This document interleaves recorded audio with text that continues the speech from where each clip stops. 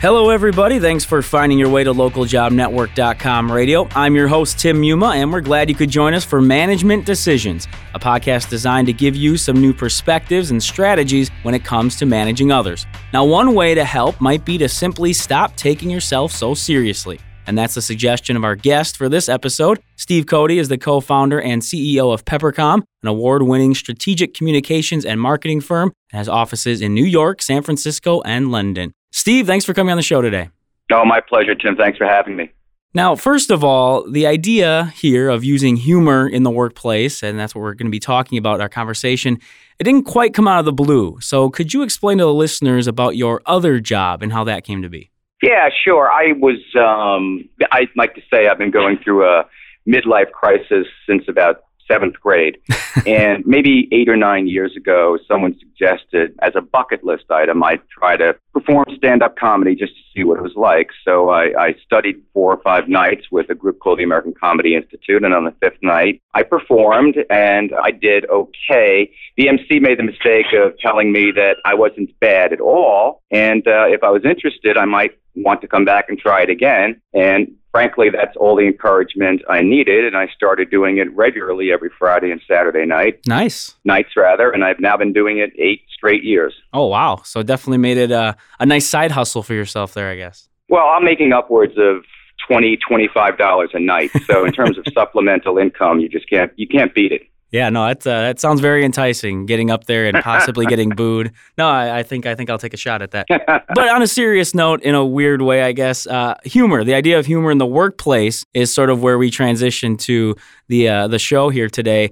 Why do you see it as being important or valuable as something that, especially leaders in an organization can have in the workplace? Well, there are a number of reasons. First and foremost, humor displays humanity. And in a world of cynicism, humanity is a key attribute that many leaders simply do not possess. And I would use the adjective self-deprecating humor as being even more important.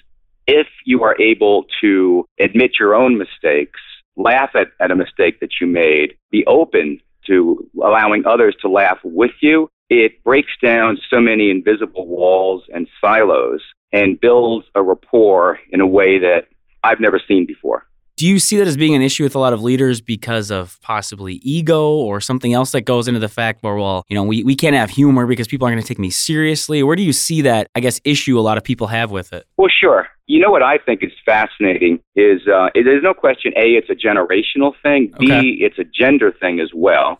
So, you have your older white males who have typically come up the traditional ranks of sales, engineering, technology, whatever.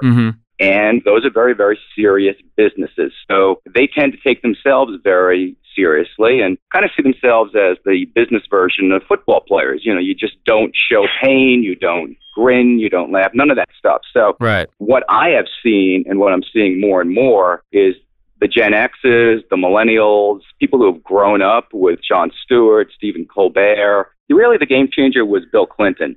Like him or hate him, he was really the first leader to openly display any sort of emotion.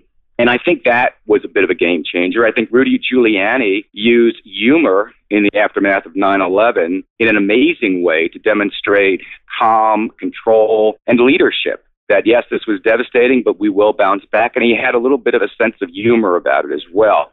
So it's becoming more and more accepted in the workplace, but there's still very much an old school mentality that's reluctant to embrace it. Right. No, I appreciate you bringing up this idea and talking about it because I'm right with you in seeing humor as being just a great tool, if used properly, of course. And I think that's where another question people have is there a danger to trying to be funny and sort of crossing a line? I mean, would you give people some guidelines when they're trying to use humor in the workplace? Well, absolutely. The first thing I would say is that humor is not right for every workplace, nor is it right for every culture. If the culture is autocratic, top-down, and serious, humor and comedy will not work in that environment. So first and foremost, you need a leadership that is open, that is collegial, that does possess this self-deprecating sense of humor. At the same time, it has to be circumstance appropriate. So humor can be used to fill a either avoid in a conversation, that long silence that will sometimes occur. It can be used to turn around a negative sales pitch. If you're just being greeted by negative nonverbals or complete silence, you can use humor to turn that situation around. But obviously, I would not suggest comedy or humor in serious situations, anything from a plant closing, layoffs, things like that. Obviously, it's not appropriate in those circumstances. Right. Now, you'd mentioned the idea of humor, of course, being an emotion, and that's, I think, where a lot of this stems from. Where do you draw the line of that sort of emotional side versus logical and decision-making? We've had a lot of conversations on our shows about, sort of the place for emotion in the workplace. And you said maybe it's becoming sort of more acceptable. I mean, can you give us an example maybe of where the line might be drawn in terms of emotion in general? Not necessarily humor, but just emotion in general?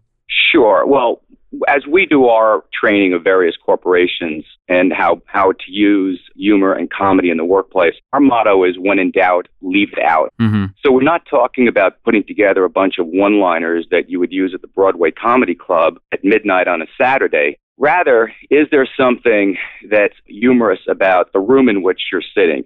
Perhaps the heat has been turned up to literally match the Vietnamese jungle. You could make light of something like that. We call that observational humor. Okay. Or there might be an instance where someone is so PowerPoint driven that he is reading the slides and his back is facing the audience the entire time. And you might want to interject by saying, "Hey, Jim, who tailors your suits? I absolutely love what they've done with the shoulders, the shoulder pads." So there are ways to inject humor, to break the monotony, change the pace, and really change the emotion of a meeting.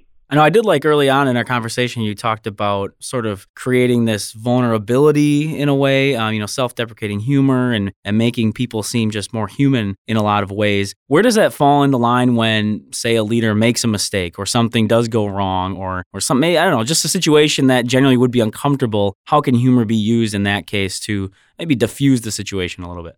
First and foremost, I think Crisis 101 now is all about admitting fault. So you're seeing more and more CEOs saying, regardless of whether or not, you're seeing this with General Motors right now, regardless of whether or not I was at the helm, this is ultimately my responsibility. I accept full blame for that. So that's terrific. So that's displaying humanity, some vulnerability, some empathy with the audience. What I like to do is say something to the effect that, I need to talk to you today about a mistake I made. Now, typically I only make 4, 5, 6 mistakes a week, and it's only Tuesday, and this is already number 8. So let me walk you through what I just did. So there are ways in which you can diffuse some of the negative news by, again, accepting the fault yourself, making light of it, but saying, I learned. The big thing about using humor to display vulnerability is to admit fault, make a joke about your own failings or failures or frailties and the lessons that you learned as a result of it. People are so open to you saying, I made a mistake, joke about it a little bit. Here's what I learned, though, and here's what I'm going to try to avoid in the future. Instead of saying, this happened, this is what we're going to do moving forward. It's a very different feeling. There's a very different emotion, and people are willing to follow leaders like that anywhere. With that in mind, and this is probably a little bit of a selfish question on my end. If I recall seeing, you're a baseball fan, yes? Mm-hmm. One of my long-suffering agonies is being a New York Met fan. Oh, okay. All right. Well, that's good to know. Yeah. Well, we're headquartered here in Milwaukee, Wisconsin, and I am a hardcore Brewers fan. Sure. And, I'm sure you know of Ryan Braun, had some transgressions that he's trying to work back from. Yep. If he would have come out with his walk-up music on opening day to I'm Sorry, how do you think that would have played with the media and the fans? I think if it was genuine, and I think if it was backed up, it can't come out of the blue. It'd have to be backed up by other statements that he made. Okay. Maybe some self-deprecating humor that he used in various press conferences. So it can't just come out of the blue. You can't just suddenly turn on a switch and be seen as a nice guy. Alex Rodriguez would be the poster child for something like that. Sure. You need to look at this not as a one-off, but as part of your arsenal of either creating your own brand or repositioning your brand. So yes, it would be ideal for him if he had spent the offseason making a number of comments that were self-deprecating, that spoke to the mistakes, that talked about the learnings and injected humor all along, and maybe even hinted at something new the first time he stepped up to the plate. then it would all make sense. If it just came out of nowhere, it would probably be mixed by maybe some laughs, but mostly booze. All right. I appreciate that look inside that aspect of it. And I think it does get to your point of people don't want to seem like it's being contrived or set up in a way. I feel like that's what you're a little bit getting at in sort of making sure it's a part of who you are, not just something that happens this one time. Well, comedy in the workplace or humor in the workplace should all be based on the truth. So it's not about telling jokes, it's about storytelling. And whatever you're discussing should be based on authentic facts. This actually happened, and maybe you exaggerate a little bit and heighten it a little bit, but it's all about authenticity. And the beauty of humor, and why you're seeing more and more companies embrace it, especially in their advertising and marketing, is that humor breaks through. Humor is based upon things that really happen. And people can relate to funny things that happen, and they'll remember that brand as opposed to other ones that just give you the facts or the features or the benefits. Well, it's interesting you bring up marketing. How about in a situation where possibly I'm out speaking with a client? So you're outside sort of that work environment now. You're not speaking with a colleague or a direct report of some kind. Does humor still have a place there, or would you say that's a little more dangerous ground to be walking on? I would say it's more important there than ever. Here's why. I believe whatever business you're in, you're like a baseball coach or a football coach or a baseball manager. You're hired to be fired. It may be 3 decades down the road, or it may be tomorrow, but you have to constantly reinforce the relationship with the client, because there are always going to be competitors who are chomping at the bit to take that client away from you. So the more you can make that client laugh and enjoy your company, the more he will want to do, or she will want to do business with you. Well, I appreciate that perspective. I think that is I definitely wasn't expecting that answer. I think that's nice for our listeners to hear as well. We are getting a little low on time, but I want to ask you, has it ever happened to you in the workplace where a use of humor has backfired on you? Can you share with the listeners any time that might have happened? Yeah, I don't know if it's backfired, but one interesting side feature benefit of having done this for 8 years is that we now have a culture of over 100 people in which the comedy, both written and spoken, is self-policing. So, for example, a couple of years ago, one of our male junior account executives was talking about a softball game that night that had been rained out. And he said, gee, that's too bad. He wrote a company-wide email. Gee, that's too bad. I was really looking forward to seeing you ladies in wet T-shirts. And I didn't have to say a thing. Human resources didn't have to do anything. 3 or 4 of the women who had gone through our comedy training came down, explained to him what he had done. Right. And he immediately posted his own apology. So a comedy-based culture knows the parameters. So knock on wood, we've never had to deal with any suits of any kind, because our people know what to leave out, what not, how far they can push the limits.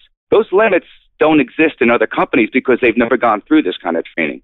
That is a great example for our listeners out there, on both sides of it. Like you said, the policing side, and also you can't just jump into this if the culture isn't set up that way. Again, Steve, I appreciate all the conversation with this. I think it's a fascinating topic. Before we wrap things up, we always like to give our guests the opportunity to allow our listeners to hear a little bit of a takeaway, something you'd like to leave them with about this topic. So the floor is yours. What's something that you think is important to mention here before we finish up? I think the most important thing to understand is that the world is changing from a generational standpoint. And millennials are now entering the workforce in numbers, large numbers. They're starting to attain positions of authority. They have humor and comedy in their DNA. So they're going to be more and more open to this type of mix between comedy and business.